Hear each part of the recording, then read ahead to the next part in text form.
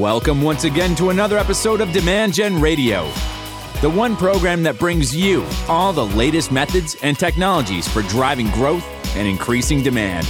With the voice of Demand Gen, David Lewis. All right, welcome everybody to another episode of Demand Gen Radio. We are back in the studio together with Mr. Rob Bonham. For those of you that missed episode 95, you want to go back, Rob and I talked about sales and marketing alignment, but we did something special in the beginning of that episode, something really nice. We gave Rob some walk-up music, and we decided that every episode we'll start it off with some nice walk-up music. And this week, we've got Greta Van Fleet and the Safari song. So ladies and gentlemen, please welcome Mr. Rob Bonham.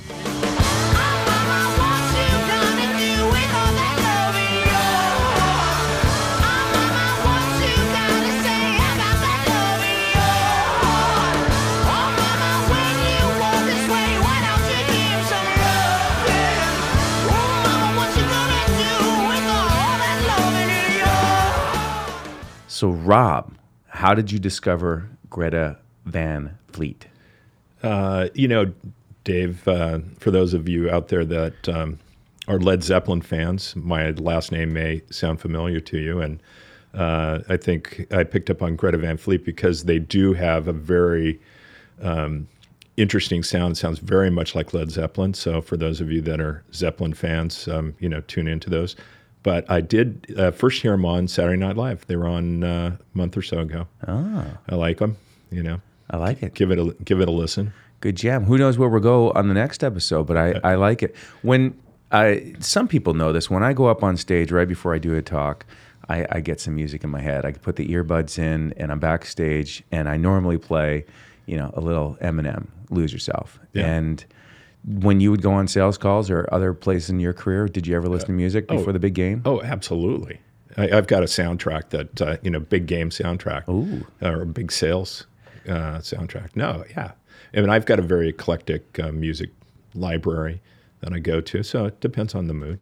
I had a great time in Vegas. We spent a bunch of weeks in Vegas recently, and I got to take a little break and DJ for a half hour, and there's just nothing that brings like a bigger smile on my face than playing music for people. It brought it back for you, didn't it? I love it. Yeah, you had a big smile on your face. The crowd was into it. It was fun. I decided it was very topical, and I said I'll do the opening song as Bohemian Rhapsody.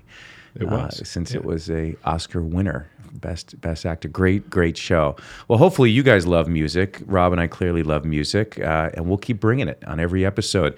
The theme that we are going to stick with, quote air quotes, smarketing. And in episode 95, Rob and I covered a lot of different topics. We talked about sales hiring and some of the technology that we use for profiling salespeople. We talked about sales enablement, but we want to stick with this theme around sales and marketing working together. We built a little outline for ourselves and going to hit those topics for you. And so, one of the places that we wanted to start, which is, what are you aligning on, right? So if you're trying to align your sales and marketing team, what are you aligning on? So, Rob, you joined the company a couple of years ago and, came here. What was your approach to establishing alignment with marketing and who gets involved in that? There's a lot of questions there, Dave. Yeah. So I thought that, first and foremost, from the sales standpoint, I needed to know what my objectives were going to be. And obviously in sales, that's typically around revenue generation. For those that are listening, it may be revenue, it may be new logo growth, it may be installed base growth, but you've got a target that you've got to hit. So it's clear that I needed to understand that first and foremost, because I couldn't go back to my marketing counterparts and say, this is what we need to align on if I didn't know where we were going to go. So I don't think a lot of organizations marketing really understands the revenue, the new logo revenue number for the company, the install base revenue number for the company, knowing how many clients you need and average deal sizes to do that. In my career experience and certainly consulting with a lot of our clients, I've asked those questions and I don't quite know the answer to that. So your point about, you always know your number. You actually for sure not only know your number for this year for us, but where you were last quarter and where you're tracking to. Every practically minute of the day, you were tracking those numbers. So your point is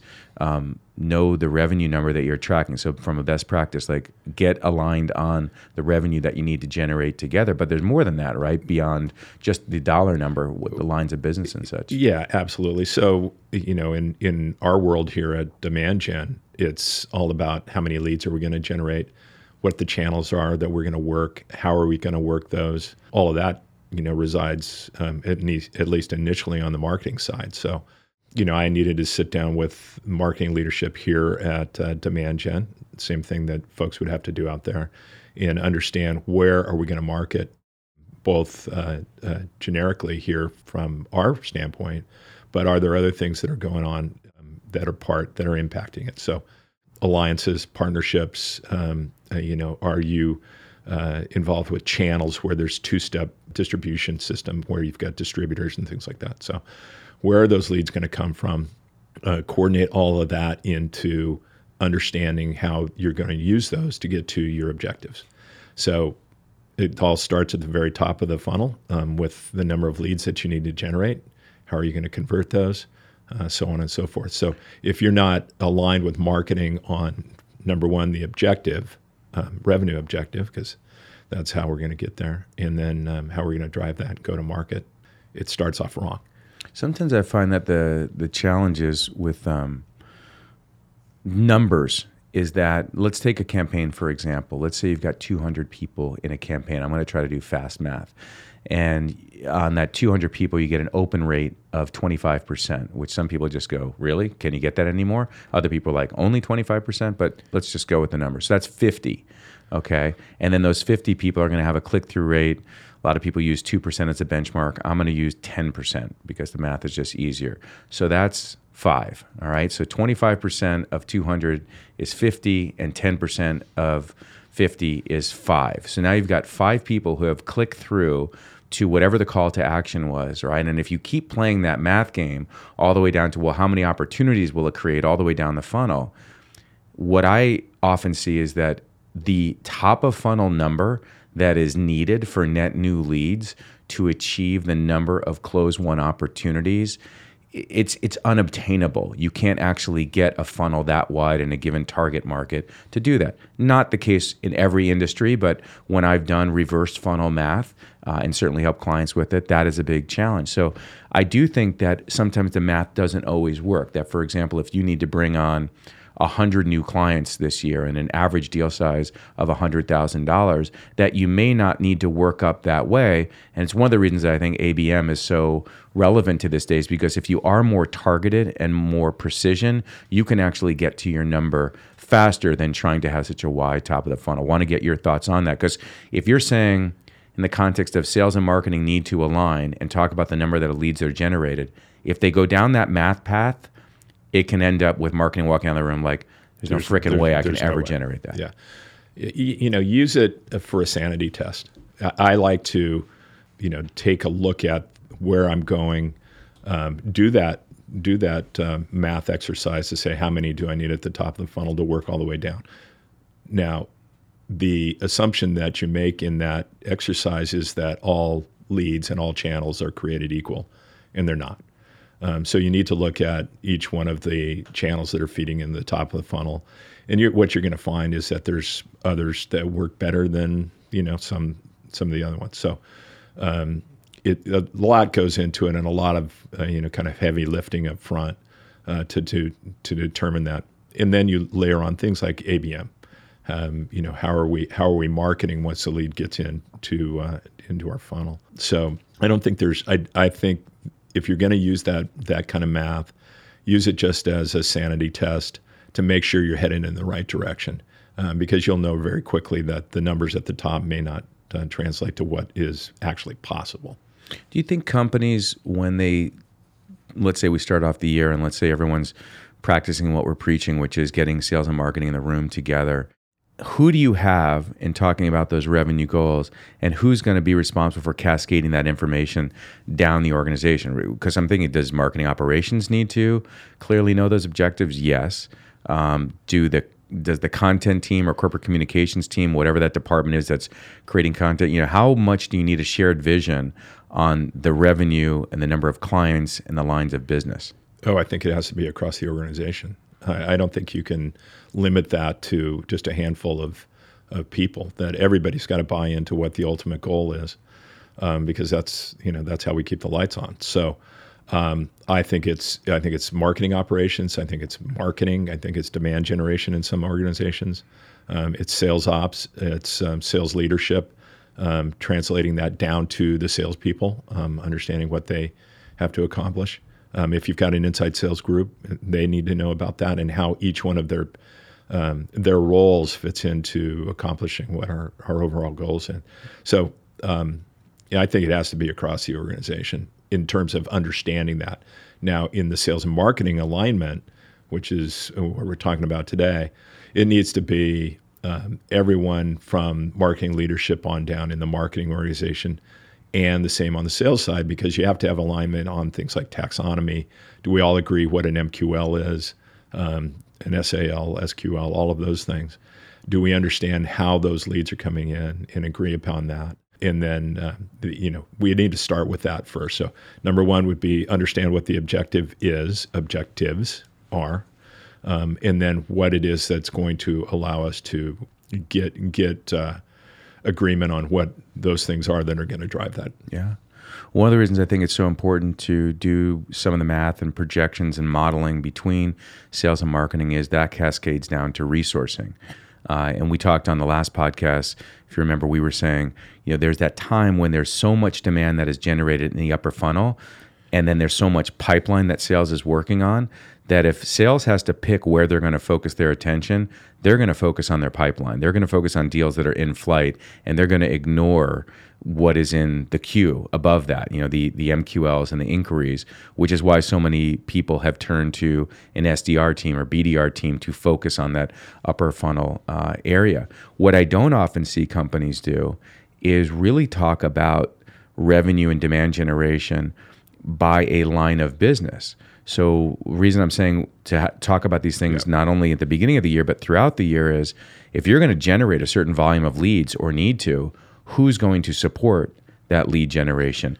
And let's say you have a couple different lines of business, as we have. We have our managed services, which is helping our clients on a regular basis with things like campaign services or data services or other expert services.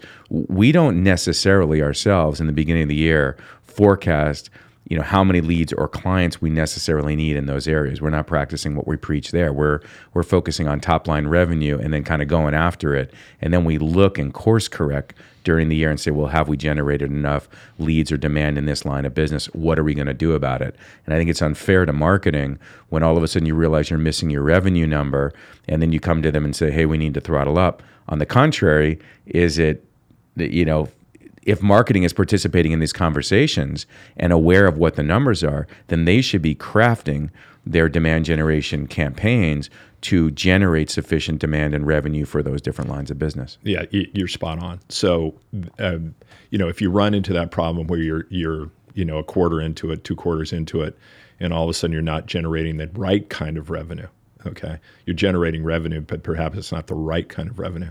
That, to me, suggests that you didn't have alignment in the very beginning. So, it's not just if I'm going to sit down with Tiffany here and we're going to plot out what we need to do for our fiscal year. I'm not just saying here's the number I need to hit. We're talking about how I need to hit that, how I need to approach it. And that definitely impacts how she approaches it and how she manages content, how she delivers her campaigns, all of those kind of things. So there's, I'm not going to say that there's no bad revenue, but maybe there's better revenue than other revenue. So you need to do that up front. And that's all part of that alignment with sales and marketing in the very beginning. So when you're going through your annual planning cycle, if you're using the calendar year as your fiscal year, it's usually happening September, October, November of the prior year. That's the time when you line all that stuff up. Don't be going back in June and saying, we took the wrong path.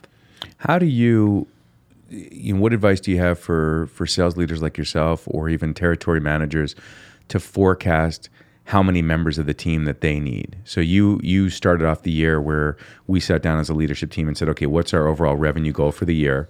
How much of that will come from our install base, and how much of that needs to come from net new? Walk us through the process of how you then took that number and decided how to staff your organization, and how you keep evaluating that.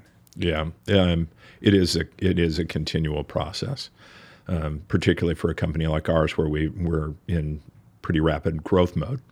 I think what you need to do is you need to go back and again sit down, put pen to paper, and say, how many leads can an account executive handle, or a inside sales person handle on any given day, any given week, any given month? How is that going to convert into opportunities? And then how are you going to convert those opportunities into close one? And then put a dollar value against that. What's a realistic dollar value that you can expect from your product or your services, whatever it is that you're selling as a sales leader? That will give you a framework to understand how many bodies you need to have. Certainly territories come into that. There are those of you out there that are listening that have geographical territories. Maybe you have a vertical that you align your salespeople with. That needs to come into account also in determining the number of people that you need.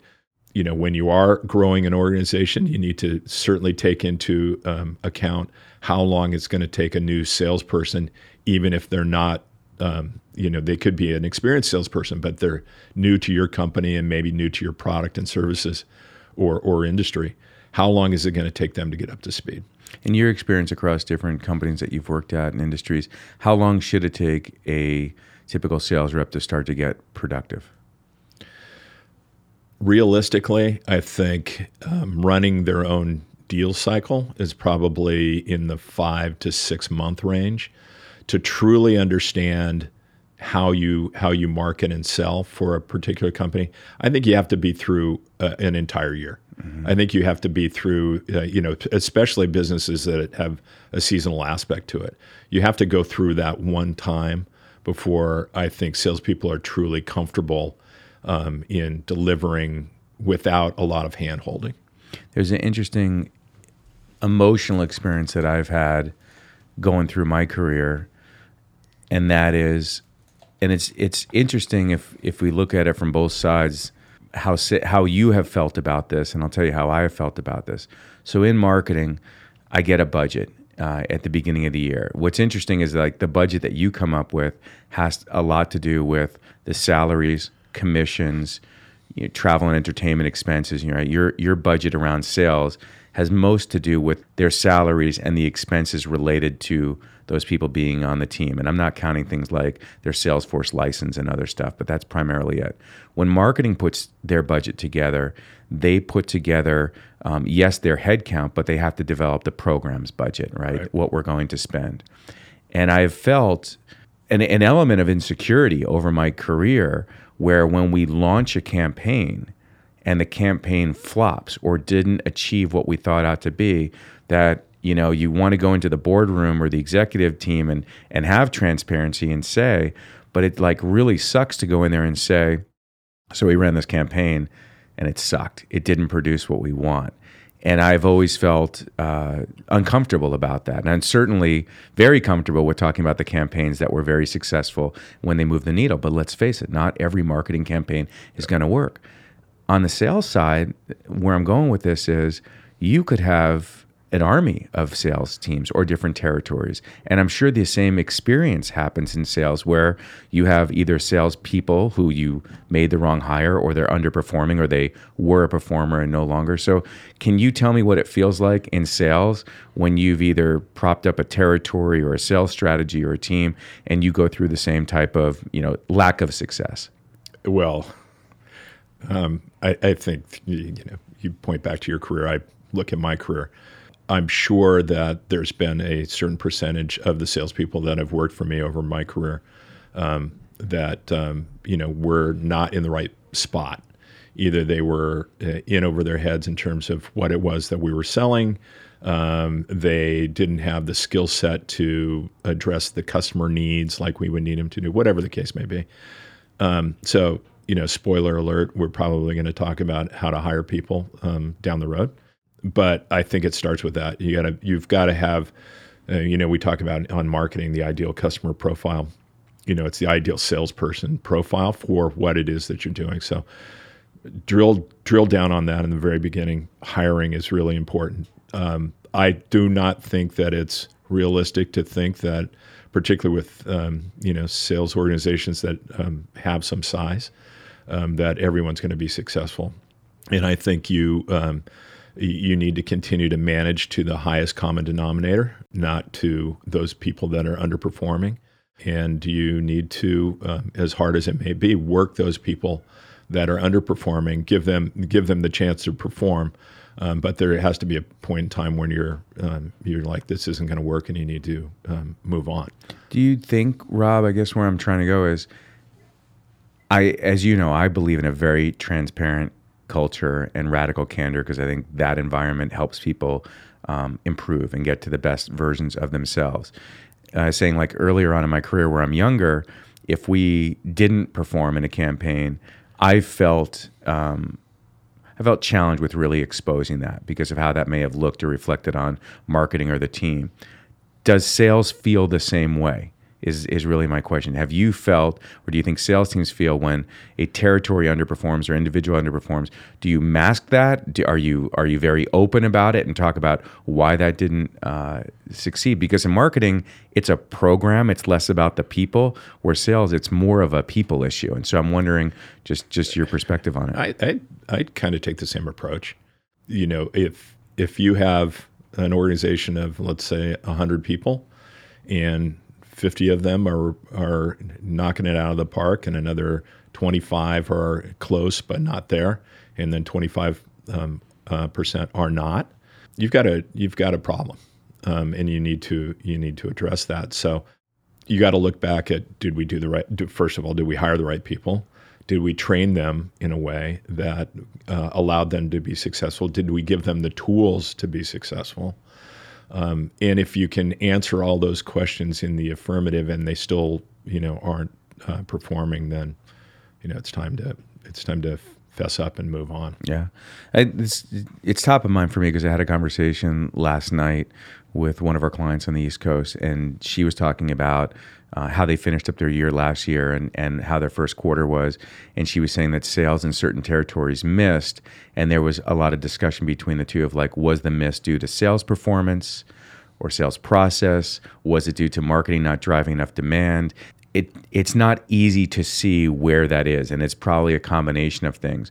But she was certainly feeling very vulnerable and exposed in that some of the conversations that she was not in the room sounded like the finger was getting pointed on marketing. Well, one of the reasons that we didn't perform in that territory or that line of business was marketing was focused in other areas, where she's feeling like, hey, I know the sales leader and actually he's leaving the company right now. So clearly there's a performance issue there. And it was just an interesting discussion. Well, I think, I know, and I think most sales leaders know, if you're underperforming in a territory, you know the reasons why. Everybody has a bad quarter from time to time, and in some cases it's elements that are out of your control. Client that you're working with, people leave, your champion leaves, they're making a shift in direction. All of those kind of things that can impact a salesperson, even if they're doing everything right. So that you've got to set aside. But if you see something that's systemic in a territory with a particular individual, then you need to address that. One of the things I really admire about you, and I wonder how much of it comes from you being a lacrosse coach and so close with your family when it comes to sports, is that when you win a game, you celebrate that success, and you also know that that game's now behind you and it's time for the next game. Like, I really admire that with you, which is you don't get frazzled quarter to quarter, month to month. Now, last year, as you know, we had a great year. We did 105% of plan. We've now passed through Q1. We're also, as a company, again, 105% of plan. We're going to miss. We're going to have a quarter or a month where we don't perform. And how do you, what goes on in your head? It's always, I think I learned this whether I was playing sports or coaching sports. Enjoy it tonight, but tomorrow we go back to work. So I think we talked about in episode 95, which people will know is one of the most popular episodes. It is. In Demand Gen Radio.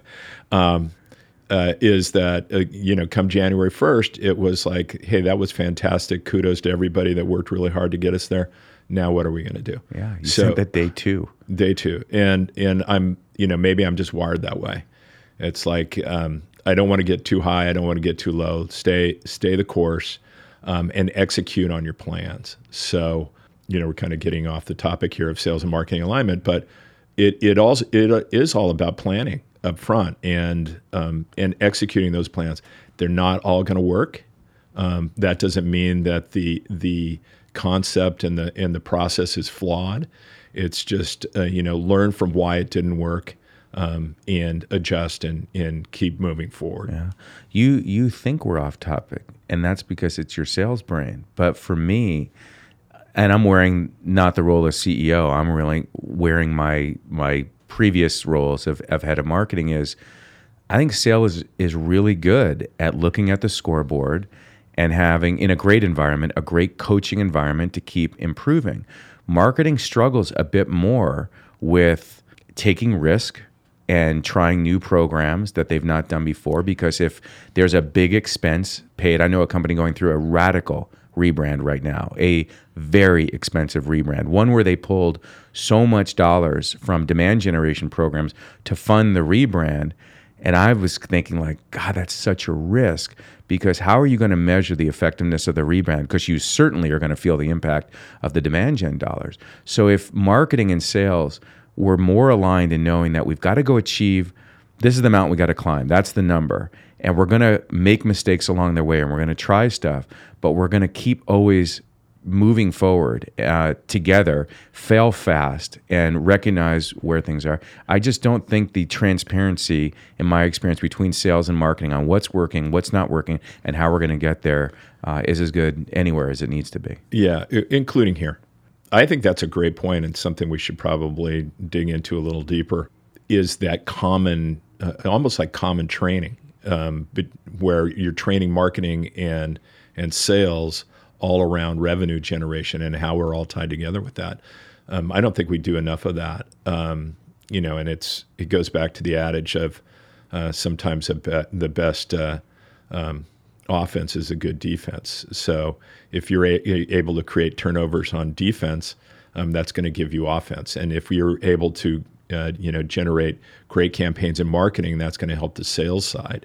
And vice versa, if sales is executing on the processes that marketing sets up and the tools that we have, then that's going to make the marketing side more effective as well. So I think that's something to dig into. And for those that are listening, look at your own organization and ask yourselves, are you doing cross-training? And is that cross-training aligned with what you're trying to accomplish as an organization? There's just not enough of that, I don't think. We're good at scoreboarding. I think here better than other organizations I've been at, maybe because, I'm as CEO working closely with you and Tiffany. Every month, as you know, actually every week on Fridays, we come out Friday with scoreboard. the Friday scoreboard that comes out of finance, which is, here is the sales numbers, where we are month to date, quarter to date, year to date, broken out by rep as a team. And then we also produce every month our scorecard for revenue across every line of business. So we always know where we are, and those scoreboards go out to sales, to marketing, sales ops, marketing ops, and the leadership team. I wonder how many companies have that much transparency and these simple scoreboards to know where they are. Yeah, well, it gets back to we're all on the same team, right? So we should all be measured by the success, and it's not, it's not sales being successful. It's if I'm successful, it's because other parts of the organization have been successful as well. So let's wrap up with one thing that's going on in one or more, up to you, one or a couple of things that are going on between sales and marketing, either that happened in Q1 or is happening now that you feel is a great alignment aspect, things that you guys are working on together to get sales and marketing even more aligned or focused on achieving something. What's happening? Yeah, I think that, the one thing that's we're working in Q1 and now here in Q2 on is alignment on the campaigns. What campaigns are coming out, when they're coming out, who's the audience they're addressing, because then we can, on the sales side, we can go and address those customers or prospects in a more timely fashion than perhaps we did before. So I'm getting better, as a sales leader, and understanding when those are coming out, what channels of communication the marketing uses to let us know on the sales side, giving us a heads up on when they're coming and what they're going to be. And that helps me train and coach my people on how to address those, and we're starting to take greater advantage of that.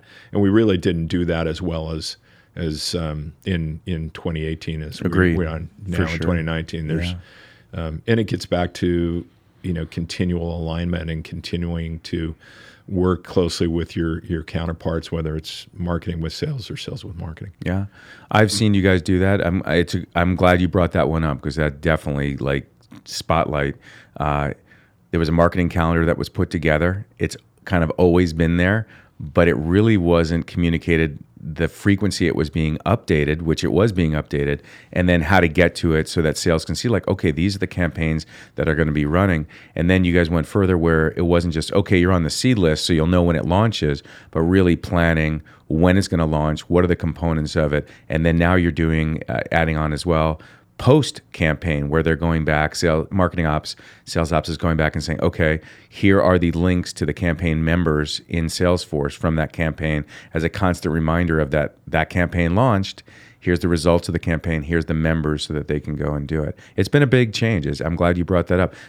It'd be great if every episode we take a look at either the month or the quarter, whatever frequency, and say what's one thing that we're doing differently or doing better that we haven't been doing in the past. Yeah, I think, we should just continue to challenge ourselves as sales leaders to understand what marketing is doing, see how that ties into how you run your business on the sales side. There's always room to get better. I'm constantly doing that, and sometimes I suppose I shouldn't be surprised, but I'm like, oh, that's great, marketing's doing that. And Tiffany tells me, yeah, I've been doing that for forever. So, I'm learning too. Yeah, we all are. Always. Well, thank you for joining me again. We went through a busy show season, so you and I didn't keep the frequency that we hoped. Let's not have any more excuses and get you back in here in the studio, because it's only about 50 feet away from where you are every day. Not even. Yeah. 2 back-to-back weeks in Vegas will slow you down. I was crushing. Yeah. But great. All right. Well, that's going to do it for this episode of Demand Gen Radio with our mini series called Smarketing that Rob and I will continue to do. Love to hear from you guys. Love to hear if there's more topics that you want us to cover. But that's going to do it for this episode. We'll catch you on the next one. Take care.